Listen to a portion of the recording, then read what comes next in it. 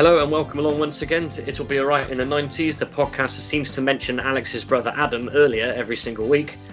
I'm Stu Joslin, and joining me as always is Adam Greenwood's brother, Alex Greenwood. Hello. How are you doing, mate? I'm good, thanks. I'm looking forward to this episode and having another family connection. I know you just mentioned my brother, but yes. Talk to us for this one. Yes, this is one I've been wanting to sort for a while. We've got mine papa is coming on to talk to us tonight. He went to a lot of gigs in the 90s and saw some great artists, and I've been trying to cajole him to come along and talk to us about it, and he's finally acquiesced. I think it's going to be another good episode, hopefully. Yeah, I'm sure it will be. Yeah. Before we go any further, as always, we have a sponsor for this week's episode, and this week we are sponsored by Tandy. If you simply quote the code ALLRIGHT90s at participating stores, you can receive 10% off any item in the Gen Xer range. That includes microsystems, sat-navs, radio alarms, and more. And if you go to the Emery Gate Chippenham store, because it's our local store, they've agreed to a 20% off code there. Wow. So that's Tandy. You've got questions, we've got answers. I've always thought they were better than Dixon's. I don't care what anyone says. Powerhouse, sod off.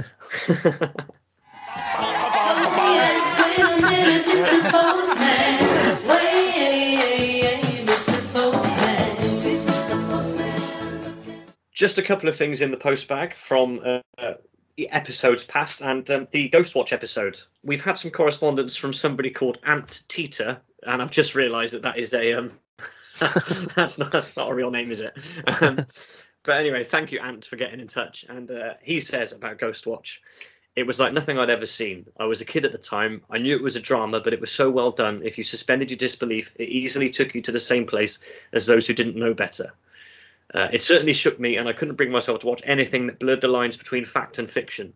And 999 was one of those shows, so I'll be giving that episode a listen too. So thanks for that, Ant. Thanks for your interest, and we hope you enjoyed the 999 episode as well.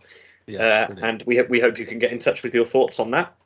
Secondly, and a little more seriously, our Ghostwatch episode moved a friend of mine to get in touch with me with his own paranormal story. Now I'm going to redact names here, and I'm going to keep him anonymous. He's let me know I can read it out. So here we go. Thank you for sharing this with us. When we moved into our house in the early 90s, we had only been married for a few years. And year after year, spooky things would happen. And year after year, the events got more frequent and more in your face.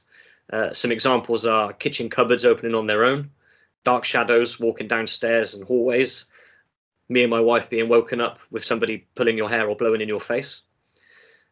We went out one night and we got in a babysitter. Later that night, we had a phone call from the babysitter's mum as the girl had freaked out and she said she'd seen a ghost. The mum stayed on the phone to her daughter until we got back home. We would also get home from work and find that quilts had been turned over, not in a messy way, but folded neatly. My wife's mum and dad came round, and her dad freaked out as one of the family photos, when he looked at it, had the face of somebody else in it. Then it went back to normal. Towards the last few years, the events were getting worse, so we employed a medium, and she hit the nail on the head. Years ago, after IVF failures, my wife got pregnant and lost the baby at about 4 months, which obviously was quite heartbreaking, and it was a boy. The medium never knew this, but she told us that the spirit was that of a baby boy who was growing up in the house and who was playing with us because we were his parents. This was getting hard to hear and at first quite upsetting. She told us the boy's name was David, and this is where it smacked us in the mouth, as my wife and I hadn't told the medium about this, but David was the name we were going to give the baby. The medium also told us that the boy was unhappy with the curtains in the hallway. Again, the medium didn't know, but my wife had put new curtains up a few days before. We also found out that the ghost would spend time in our son's bedroom keeping an eye on him. We decided we didn't want anyone else involved or to exercise the house, and we would live with the goings-on. So many people who came to our house afterwards said they felt a presence, and a lot of people said that things happened like putting their keys down and then turning up in another room. When we decided to move away, we took some advice on how we could take whatever was going on with us.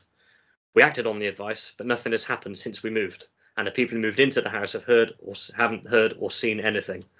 So we think the ladder's now passed over to wherever you go after that.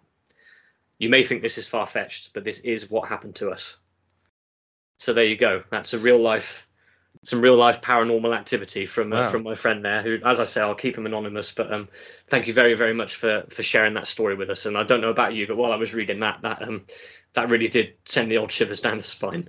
Yeah, absolutely. Yeah, thank you so much for sending that in. That's really obviously very emotionally intense for you, and yeah, like you said, Stu, shivers down my spine, but also emotional. Best correspondence we've had up to now, I'd say. I would think so. Absolutely, absolutely.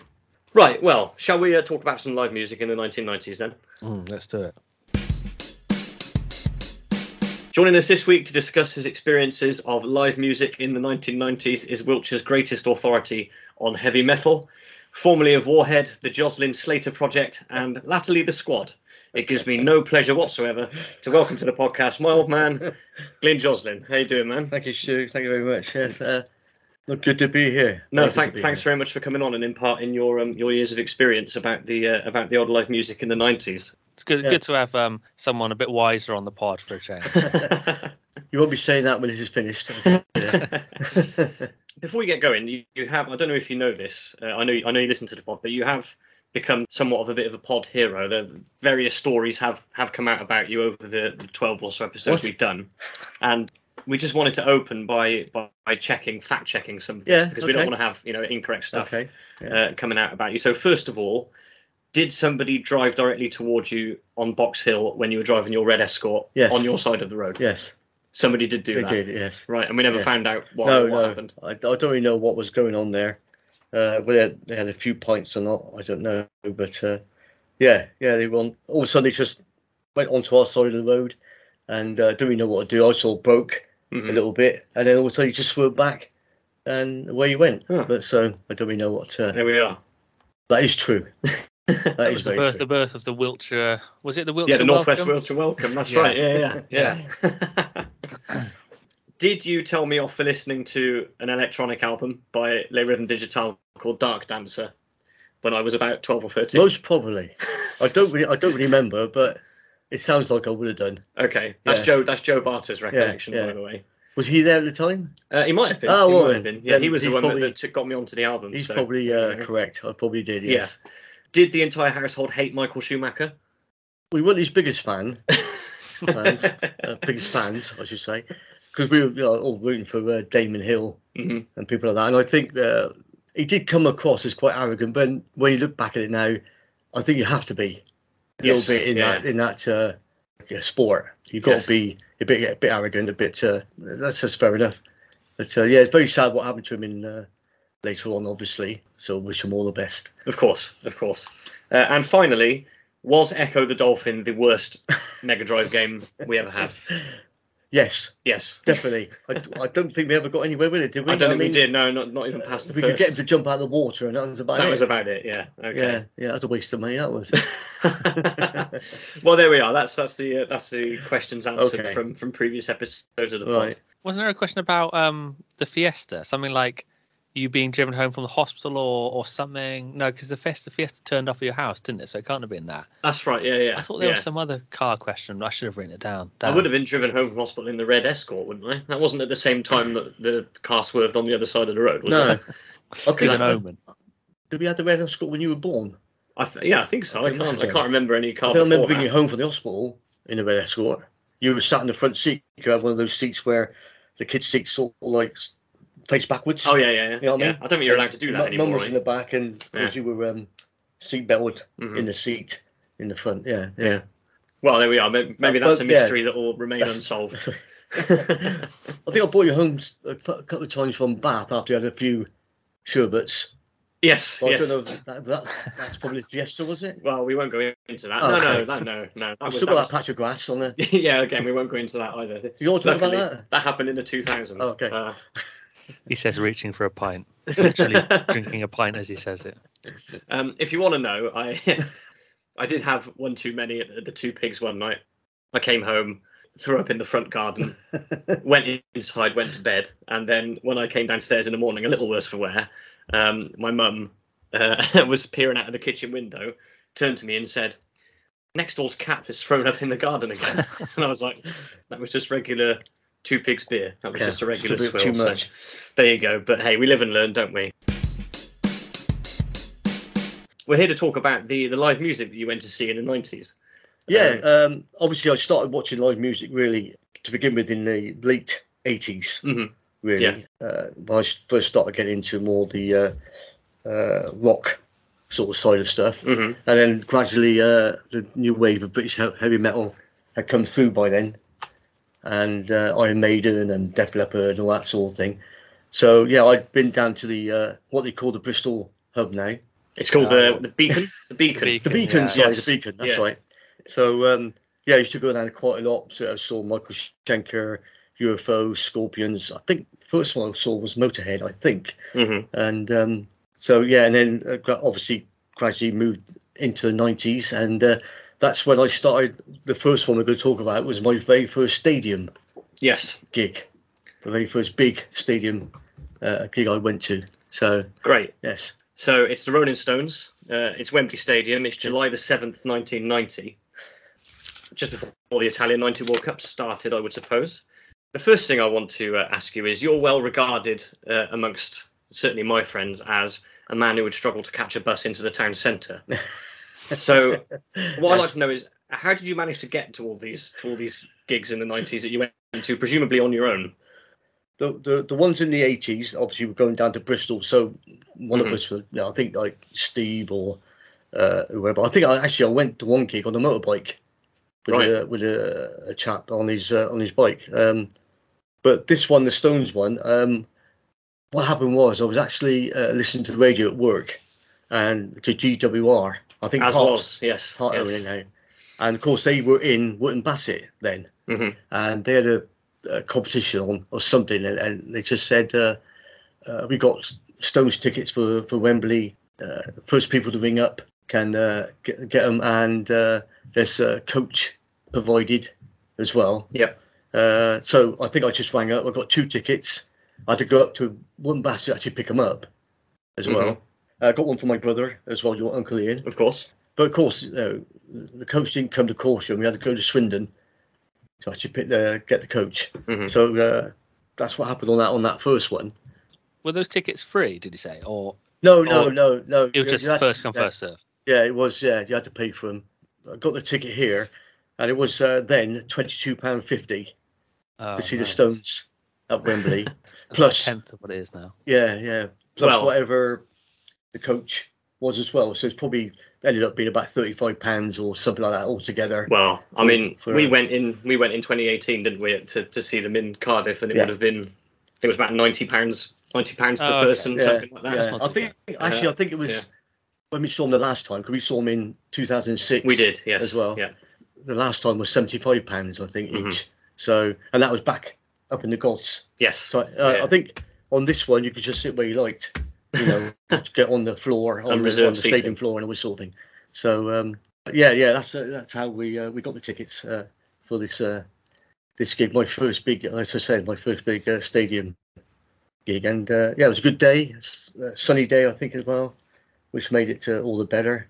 Yeah, it's very, very good. What was the sound like in sort of early 90s stadium gigs? What was the sound quality like compared to now? Yeah, it wasn't too bad. What I can remember is, now when you go to big gigs, you get all the big video screens, don't you? Yeah. And you can see. And I think then they only had one video screen, because all the rest of it was just like drapes hanging down, like with the covers of the albums and all this sort of thing. Yeah. So it was only one big video screen. I think the sound wasn't too bad. Then again, sometimes you go to gigs and you think the sound should be better than what it is, because nowadays you've got all the graphic equalizers and whistles and whatever, Nowadays, but graphic I think it all depends on what day you get them, what day you go and that sort of thing. But as I remember, because obviously it's like 30 years ago. 31 years ago, 31 just gone, ago? Summer just gone, yeah. Yeah, it's very hard to remember exactly what it sounded like, but we were just in awe of it, because this first time my brother and I had actually seen them. So we've been big fans for a long time. I can remember when I first heard the Stones, because I spent the first 10 years of my life, basically 10 years of my life in Germany, because my father was in the army. What I can remember in Germany was just playing football all the time. Didn't really hear any music. Maybe heard the Beatles. I can remember She Loves You for some reason. I might play in the And, Last of the Summer Wine theme tune under this bit. Just to, I'll just give you the set background in the story scene. to it all. Set in the scene. And but when we come back here in about 1970, 71, of course I went to primary school. Ian went to the Caution School, which is then of course was the Secretary Modern School for boys. Mm-hmm. It was just a boys' school then. And one day he came home with an album. He was playing it in his bedroom or whatever, and all of a sudden he come out to me and said, "Come and listen to this." So okay. So the very first Stones song I ever heard was 19th Nervous Breakdown. Mm-hmm. And what he was on about was the bass line at the end. Oh yeah. I don't know if you know the song, but it's the Bill Wyman dive bombing bass line at the end, and I was hooked from then on. We both were. But this was actually the very, very first time we'd actually been able to go and see him ourselves. So yeah, it was a big day for us Stones fans. Brilliant. That's fantastic. There's no doubt about the quality of the sound that the next show we're going to talk about. So we're moving up to 1992, May the 20th. And this is a huge band in a small venue. Yes. This is Kiss on the Revenge Tour of 1992. And they visited what was then Cardiff Ice Rink. Yes. It's not there anymore. It was demolished in 2006. Yeah. This is a gig that you've always told me about in the past, but for the sheer loudness of it. But yeah. There was an incident that happened at the gig which you don't remember at all, but which the whole gig is probably most famously remembered for. I've only heard about this quite recently. Yes. I think you told me about it. Yeah. Maybe a couple of years ago, maybe. This is Kiss, and this was basically the loudest gig I've ever been to, because they're not known for being quiet. And of course, it was indoor, so everything come at you at a rate of knots. And I went with my brother-in-law, Colin, Stuart's uncle, who's no longer with us, unfortunately, and he said to me he could feel the music pressing against his body. You know, he could feel it really pushing him backwards and all this sort of thing. And anyway, yes, it wasn't until a few years, I'll say a couple of years ago, that I heard that the roof caught fire at one point. Yeah. And when I looked, you can watch the gig actually on YouTube. Somebody filmed it. Now, 92, would there have been mobile phones with cameras? No. This would have been, somebody would have hodded a camcorder in on their shoulder into the pit of the Cardiff Ice Rink. Yeah. But on the third song, which is Heaven on Fire, of course, it starts off with a woo sort of thing. And when the band comes in, all the pyros go up. Yeah. And I think that was when it must have. But I don't think it caught fire. I think it singed the roof, basically. But I do think there was about £40,000. Yes. So I expect the insurers had to pay for that. But to your memory, the gig wasn't stopped. Nope. Nobody was evacuated. No. It just rolled on. Yeah. And it's rock and roll. It is rock and roll. It seems like they've just come to this venue, which is a lot smaller than the ones they've been playing, and just set the pyros for the normal. Yeah. But the roof's like, 12. They've set it on like no roof setting. I'll say if you watch the video, they say it's about the third song. It's a Heaven's on Fire. Yeah, you see it. You see it all go up. Yeah, but again, it was, like I said, a very, very loud gig, but it was very, very enjoyable. And also the support band, Danger, I think they were. Yes, another band. I bought their CDs after that as well. So there we are. Not only watched Kiss, watched another band and bought their CDs. Although I wasn't actually a massive fan of Kiss at the time.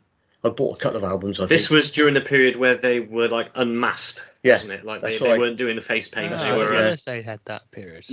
About 5 years when they did sort of crazy nights and this was after crazy nights. But the funny thing was on this one, it's called the Revenge Tour, but the actual stage set they had was for the tour previously, Hot in the Shade, which was like a Sphinx they had with lasers coming out of the eyes, but I think only one was working. That's so one eye Sphinx, So yeah, but and also the program was for Hot in the Shade as well. Whether I bought it from a dodgy program seller, I'm not quite sure, but I've still got it at home. It's in the attic, I think, somewhere. But that was a bit weird. Saving money all around by reusing the stage set and the program. Because obviously, Spinal Tap. Because obviously, the drummer in Hot in the Shade was Eric Carr, who unfortunately died between this and the Revenge Tour, and he was still in the program as well, and all this sort of thing. So because Eric Singer had joined They hadn't like just made some stickers and put his face over the No. in the program. Yeah. Even more Spinal Tap. Photoshopped it. Fantastic. Yeah. So an infamous gig, and I did read actually in my research that the Kiss actually did lose money on the Revenge tour, and perhaps the roof incident at Cardiff Ice Rink might have had some. It may have done. I do remember Paul Stanley coming on and saying "Hello England," and there was like a what? Something, but it was a very enjoyable. Yeah, again, a very, very good gig. I thought they were brilliant that night. I know they've gone back to the makeup now, but which is well, I wouldn't mind seeing them actually with them, because I think they're on their final tour now as it is now. Mm-hmm. Anyway, so yeah, but yeah, it was good. Another good one. Obviously, during the course of this discussion about the gigs that you actually got to see in the 90s, obviously Alex and I, unfortunately, we loved the 90s so much, but we were too young to experience gigs like this when they were happening at the time. And we've picked out our own gigs from the 90s that we wish we could have been at. Yeah. And I feel this is an opportune moment to slot one in. Yeah. I don't know if you want to go first, Alex. I found it slightly hard to actually pin down some specific gigs at first, because I kind of feel like all the bands that I grew to love or got big around the end of the late 90s, early noughties, when I was really getting into music, I sort of missed them when they were coming up. There are lots of bands like Blink-182 and Deftones and Dr. Dre and Snoop Dogg. They're sort of people who I liked in the noughties, but I'd missed them when they were young and playing small venues. Yeah. But I did eventually manage to find a couple of choices. And my first one, completely coincidentally, was on November the 4th, 1991, which is exactly 30 years ago today. Oh, wow. And it is Nirvana at the Beer Keller Theatre in Bristol. And I've chosen this not because Nirvana are my favourite bands by any means. I do like them. I never really listened to them until actually kind of relatively recently. I kind of got into them a bit more. Well, I've chosen this because it's such an iconic band, such an iconic 90s band. And it also happens to be a venue that is kind of personal to me, because I used to go to the Beer Keller when it was a rock club, because it was a rock club for ever since I moved to Bristol, and then only recently closed down, sadly. But I used to go there for rock nights fairly regularly. And then I found out after a few years of going there that, Nirvana had played this gig there, which kind of blew my mind. And it was in 91 as well. So this was it was in the same year that Nevermind came out. So they were either had just got massive or on the verge of getting massive. Yeah, because the famous Top of the Pops appearance is in 91, isn't it? With Smells Like Teen Spirit, I think. Yeah, I think this was actually the Nevermind tour. It must have been. If it's November, it would have been late enough in the year. So, yeah, I've just chosen it because it's that sort of combination of an incredible, iconic band with obviously a great live reputation in a venue that is kind of familiar to me and very local. And yeah, I just would have loved to have been there for that. I actually spoke to one of my friends from work in preparation for this, because she and her group of friends, she'd had the chance to go to this, but she for some reason had just decided she didn't really know Nirvana that well, I don't think. So she decided she just had a rain check. She just didn't fancy it that night. And then the next day she came into school or college and everyone's wearing like Nevermind t-shirts. And she was like, at that point the penny dropped and she just thought, what have I missed here? And obviously as time went on, she realizes that she missed the chance of seeing Nirvana in her hometown and in their peak. So I thought that was kind of funny. But yeah, that's my first choice, Nirvana in Bristol in 1991. So back onto your list, Glyn, and we're now looking at two bands in the same venue a couple of years apart, and it might be fair to say that these are bands on their uppers at this point. So we've got Poison and then Iron Maiden, both at Newport Leisure Centre in 1993 and 1995, respectively. Yeah, sorry. Poison obviously were quite big in the late 80s with the two first albums they had out. Then they sort of went off the boil a little bit. Maybe just fell out of fashion. Just slightly, but I thought the third album, I think it's called Native Tongue, and they lost their guitarist then, C.C. DeVille, as well. But anyway, they brought another album out, Native Tongue, and I thought it was quite good actually. It wasn't so glam, a bit more bluesy, sort of thing. Good guitarist as well on this one, and yeah, so they were playing venues like you thought they would be, and I just happened to see they were playing Newport Centre, and I went with a chap from work, Steve Matthews. It was good. Again, they got the video of the tour on YouTube. They filmed it at Hammersmith, I think, Odeon.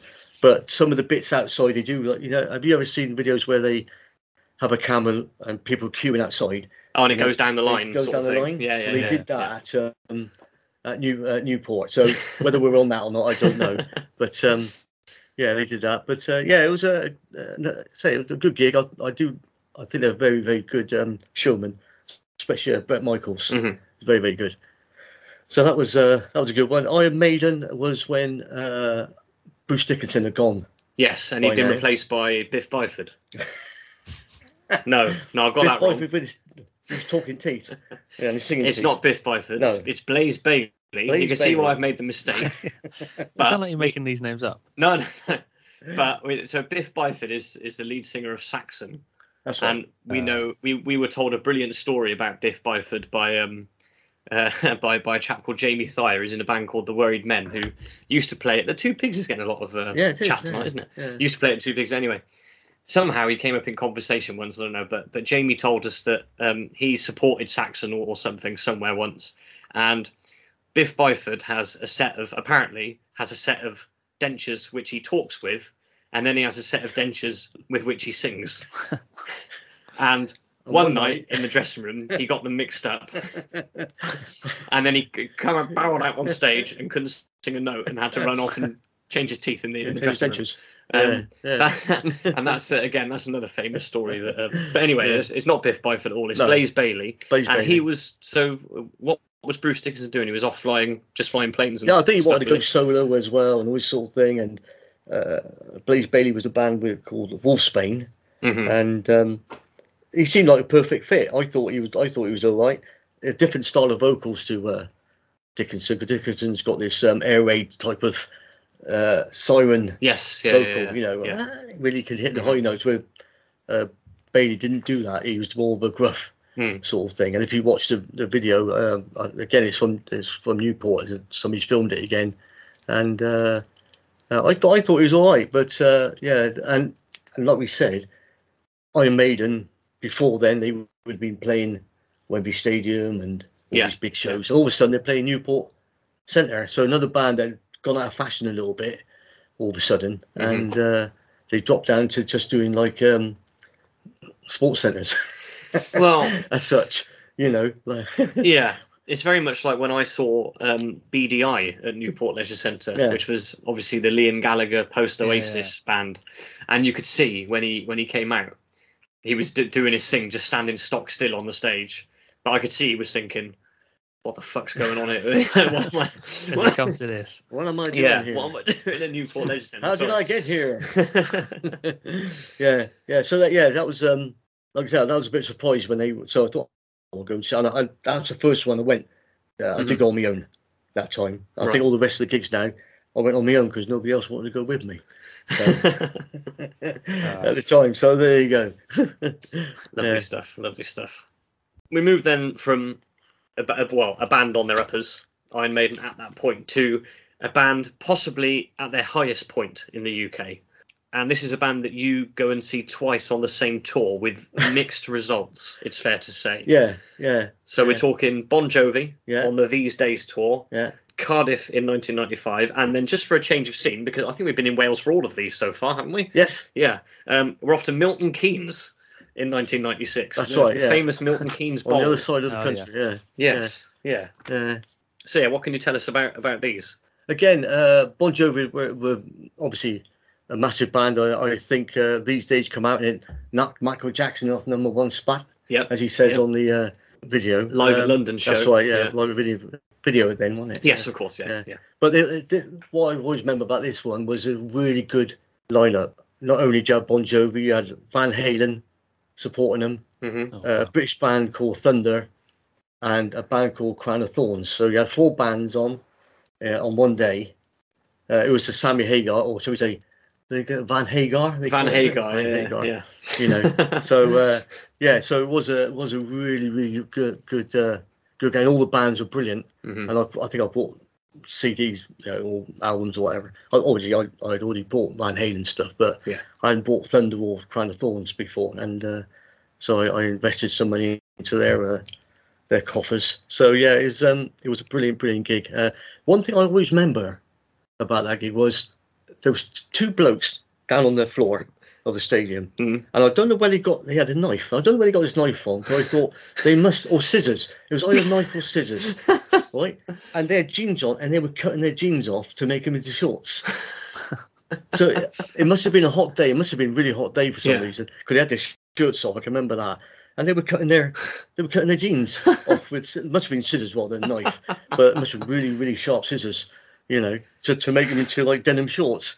Yeah, so that's one thing I remember. Right, so we've got Kiss setting the roof on fire at Cardiff, and then we've got Crocodile Dundee in the crowd exactly. in the crowd in Cardiff. Yeah. Oh man. But one thing I always remember as well was Van Halen were on, and everyone was getting a bit tired, and it seemed like Crown of Thorns, being Thunder, everybody's waiting for Bon Jovi. Van Halen's on there, and Sammy Hagar suddenly pipes up and says, "Hey, why don't we do this every Sunday?" You know, fuck off, Sammy. So, but they were good as well. Obviously, seeing Eddie Van Halen was was awesome, you know. And that was a very good gig. Brilliant. So, and only £21 for the privilege, it says here. At the time, We've got all the original tickets here, by the way, so we'll get those up on the socials so that everybody can see what they like. There's some lovely graphics going on here. I've got a big poster of that as well somewhere. So then the tour moves away from the UK, goes all over the world, and then comes back to the UK for a second UK leg.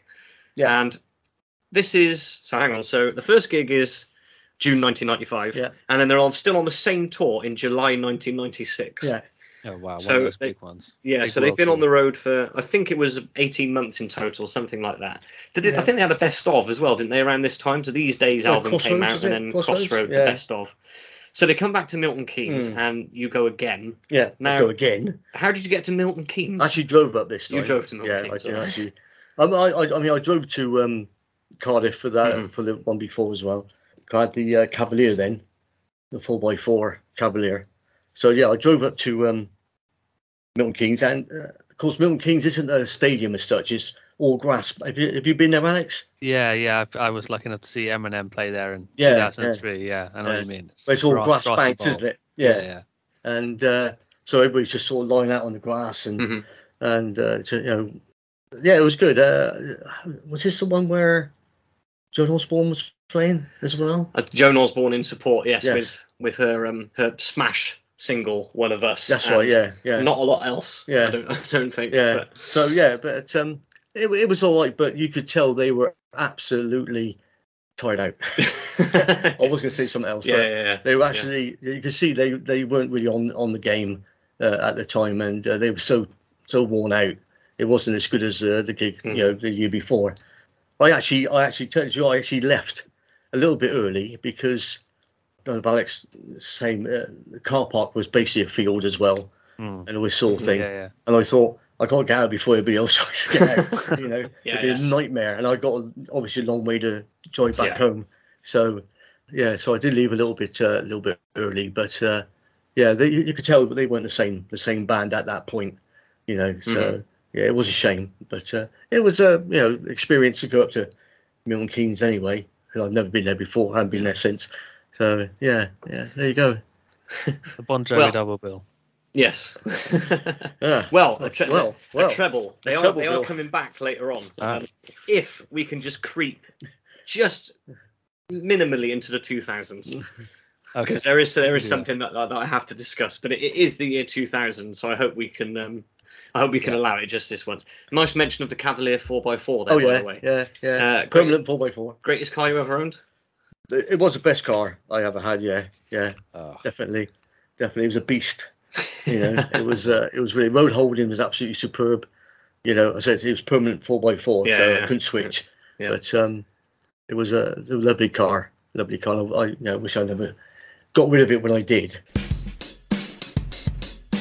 So before we go into the final stretch then of Glyn's gigs, I'd like to come in with my gig from the 90s that I wish I could have been at. And I had to think about things like Radiohead at Moles in about 1994, something like that. But I wasn't aware of Radiohead at that point, and I'm obviously very, very young in 1994, so I didn't feel as if I could count it. The gig that I've gone for is from the 31st of July 1999. It was at Morpher Stadium, which is another Welsh venue which is no longer there. Just after this gig, the Bulldozers came in, and it became it was the Liberty Stadium. I think it's called something else now, but it's Swansea City's home stadium. And it's Stereophonics live at Morpher Stadium. So this is a gig that they played in the summer that their second album, Performance and Cocktails, was released. And they're truly a band on the up at this point. So the first album was great, the second album's great, and there's 50,000 who have come to see them at a homecoming gig, essentially. They played pretty much all of those first two albums with a couple of B-sides thrown in as a set list as well. And this is a gig that I was aware of because I was a fan of the band by this point. I knew it was happening. I think I'd read about it in magazines and newspapers and things. I saw a couple of months later that Channel 4 used to broadcast like full-length gigs late at night. I remember seeing later on, I saw Stereophonics at Reading Festival. They had the full set that was on at about 1 a.m. and I spotted it in the TV magazine and got Dad to set the Video Plus up for me so that it would record. But I saw the gig on Channel 4, absolutely blown away by it, and then it came out later on DVD, which I've. But yeah, it's still one that I come back to today. Again, there was a great bit. I think the Crockett's were in support, and they had Gay Dad, who were another Welsh band at the time. And I think they also had, like right at the start, they had ABCD, who were Wales's premier AC/DC tribute act. Wales's premier. Oh, yeah. Yes. So. Okay. So yeah, I would have to go for, and I think this is probably the Stereophonics at their absolute peak as well. With two fantastic albums. It's the core three piece, still with Stuart Cable, much missed Stuart Cable on drums. And yeah, I think if I could go back to anyone from the 90s, even though I have to say I don't like standing at gigs like that, I would prefer to be seated, but I would put up with the standing if I could go back in time and be there. So yeah, that's Stereophonics at Morpher in 1999. Awesome, good choice. I had a feeling you would plump for the Stereophonics. So much Wales in this podcast so far. There is, and we're going back there again as well for one of the final gigs here. So we're back to Newport this time. Yeah. And this is now, we're getting towards the end of the decade. So it's 1998. Yeah. February 1998, and this is UFO. UFO, yeah. I've been a big fan of UFO since the mid '80s, I think. When obviously Michael Schenker had joined, and they released some fantastic albums. But then obviously Michael had one of his hissy fits. He's a bit flighty, isn't he? He can Michael be Schenker, very flighty. Yes. He's a fantastic guitar player, but he's a bit emotional, isn't he? And things like that. And he had left, and he'd come back, and he left again, and come back. And this, I think, was the last incarnation of UFO with him in it. And I think basically it was the actual UFO from the 70s, 80s, 70s, with Andy Parker on drums, Phil Mogg vocals, Pete Way bass, Paul Raymond, who's no longer with us, on rhythm guitar and keyboards, and Michael Schenker. And it was an awesome gig. I wanted to see him. I had seen him earlier in the 80s with the other guitarist who joined after Michael Schenker left the first time. Paul Chapman, who's no longer with us.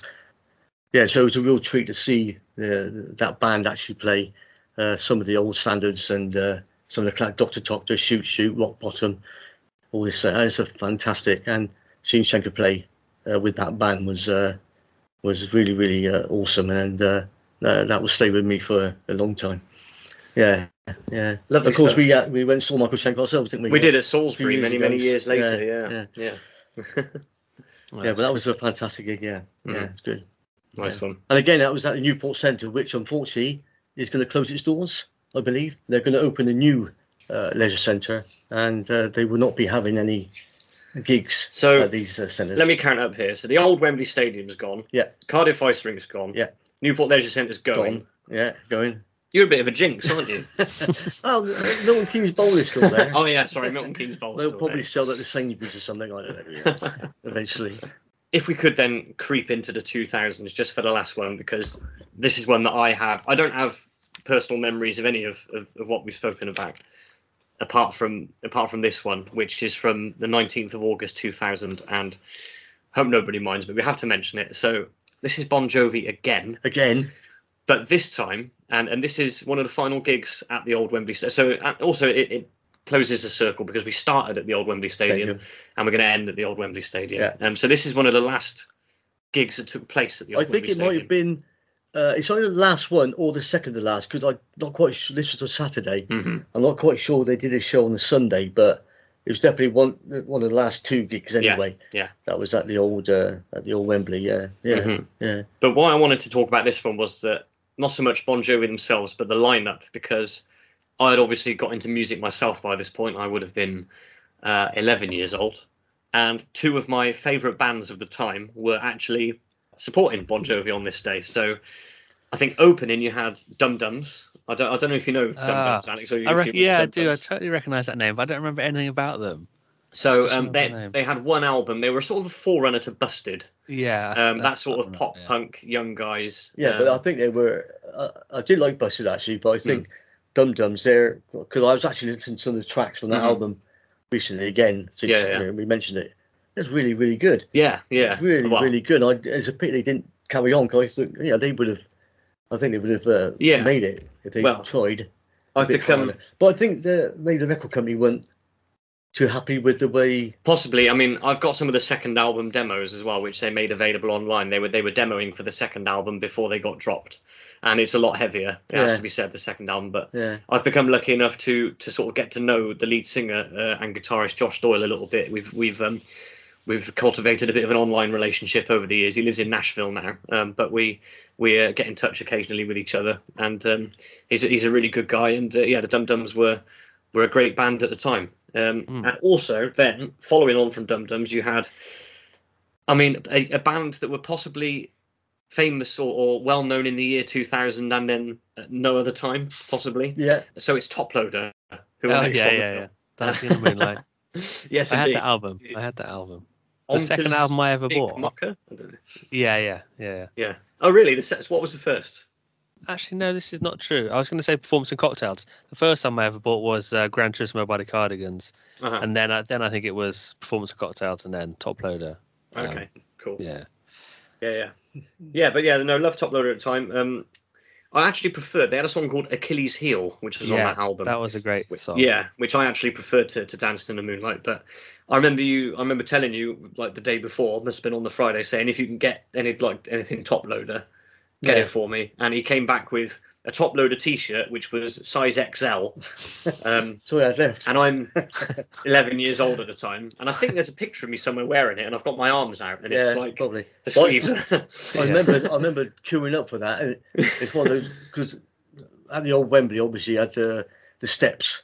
Going up to stuff. Yeah. And of course, all the T-shirt sellers were, and it was absolutely packed. You had to fight your way through, and you're like, So by the time I got there, it's probably that's all they had left. So I thought, do I disappoint him and not get him anything? So I thought, there you go. He'll grow into it.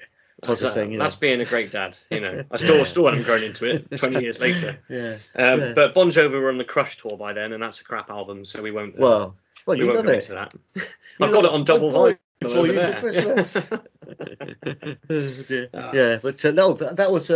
that was also I bought the tickets and I got coach up to. That's right. There was a coach tour operator doing the tickets and the thing. So I had to go to Salisbury, pick up the coach, go to London, come back.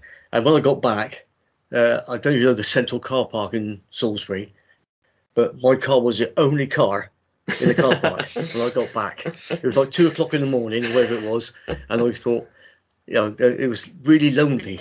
It was just one single car in the car park. So Now this would have been the Mondeo by then, wouldn't it? Probably. Yeah. Which you chopped the Cavalier in for, and he never should have done it. That would have been a bad thing, but filling up again. that's a good gig. Another one. Yeah, they were better that time. Obviously, the time before, but this is obviously a couple of years later, so they were more refreshed on this one. So yeah, it was good. Yeah. Just before we close, did you have another fantasy gig from the 90s, Alex, that you wish you could have gone to?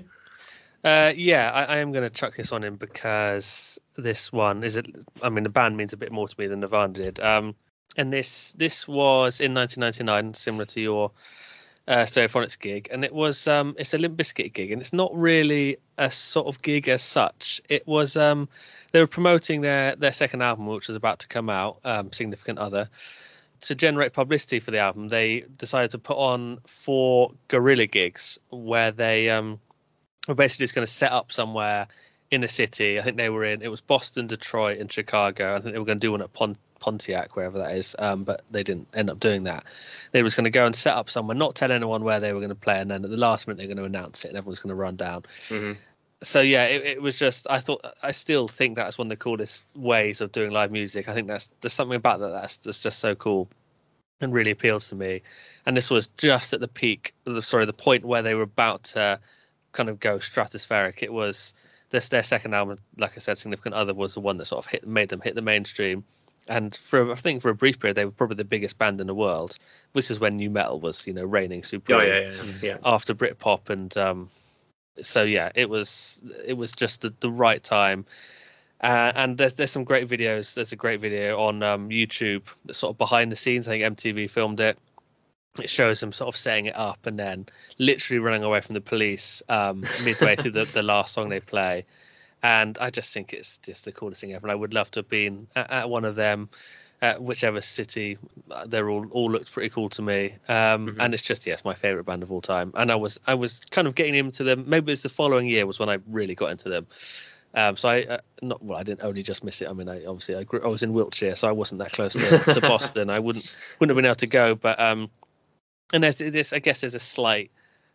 Well, it's kind of laughable to compare Limp Bizkit to the Beatles, but obviously the Beatles did their rooftop gig, and I've always been fascinated by that whole period of their history and that gig in particular. So I think there's just something cool about a band playing on the roof, just plugging their instruments in and just playing for whoever's there. I think that's really cool. So that would have been my number one choice if I could have gone back in time and seen anyone in the 90s.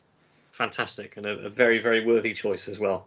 Well, Glyn, thank you so much for coming in and sharing your memories with us tonight. It's been great having you on and working with you on the airwaves again, as we used to do. Yeah. Will you come back some other time and talk to us about something else that you remember? if you really want me to, I'll be very happy to. If we can find something else to talk about. I'm sure we can. Well, that's absolutely brilliant. Glyn Joslin, thank you very much indeed. Thank you. Thanks to Glyn for coming in and taking us through all the gigs he went to in the 90s. I know he's been a bit worried about that this week doing the recording. He didn't think he'd be up to the standard of this podcast. But then I reminded him to actually listen to the podcast, and he realised that he would be absolutely fine. It was brilliant. It was brilliant. It was great to hear from him. I like that. When you feel nostalgic on someone else's behalf, I was getting that sort of vibe from that. Well, I can assure you he is available for more at any time we will need him. So, So great. I'm sure, listeners, if you enjoyed that, I'm sure that Glyn will be back very, very soon. I should have said this before we started doing this outro, but I forgot to say that I do have 3 very quick comments from Reddit. I put the thing out on Reddit saying, does anyone have anything? So yeah, I did. I put this sort of question out on the 90s music Reddit or subreddit. The question of what dream gigs do you wish you'd seen in the 90s? Unfortunately, got taken down by the moderator of that subreddit for some reason very quickly. Briefly said Lilith Fair, who I've never heard of. Have you ever heard of them? No, can't say I have. Lilith is Frasier's wife in Cheers. That's all that means to me. Yeah, same here. John Raho said U2's Zoo TV tour. And then Valka Tahoe said they missed Pink Floyd in 1994 at the Sun Bowl, which I regret massively. So good. Thank you to those 3 people for responding before it was rudely taken down by the moderators. We will try and do that again, I think, with different topics. Try and get definitely, I can't believe that. Do they not know who we are? Apparently not. No, apparently not. Oh dear, oh dear, oh dear. Yes, we will persevere with that, and we will bring you the answers as they come in. Next week, we are going to be talking sport once again, and we are going to be picking the podcast's 90s Cult 11. So that's your Premier League players from the era who may be unspectacular, maybe just your regular Joe early 90s Premier League player who sticks in the mind for some reason and is still has a bit of a cult following, maybe. So we're going to be picking our Cult 11. Alex, do you want to remind everybody how they can get in touch with us before we depart? Yes, absolutely. I mean, that sounds like a good topic that I know a lot of you will want to have some say on. So this is a perfect opportunity to get in touch if you haven't done so in the past, or if you have, then get in touch again.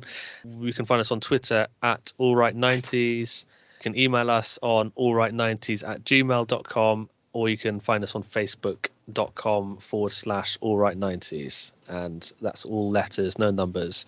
Allright90s. Yes, look us up. Let us know your own cult players from the period, and we'll be sure to read them out next time. And also, of course, let us know about any of your dream 90s gigs, anything we've spoken about before, any ideas for stuff you want us to talk about in the future. Just get in touch with us about anything, essentially. If it's 90s, we want to hear from you. Yeah, exactly. Don't hold back. So until next time then, it's the end of another episode, and it's goodbye from me. It's goodbye from me. Cheerio. See you later.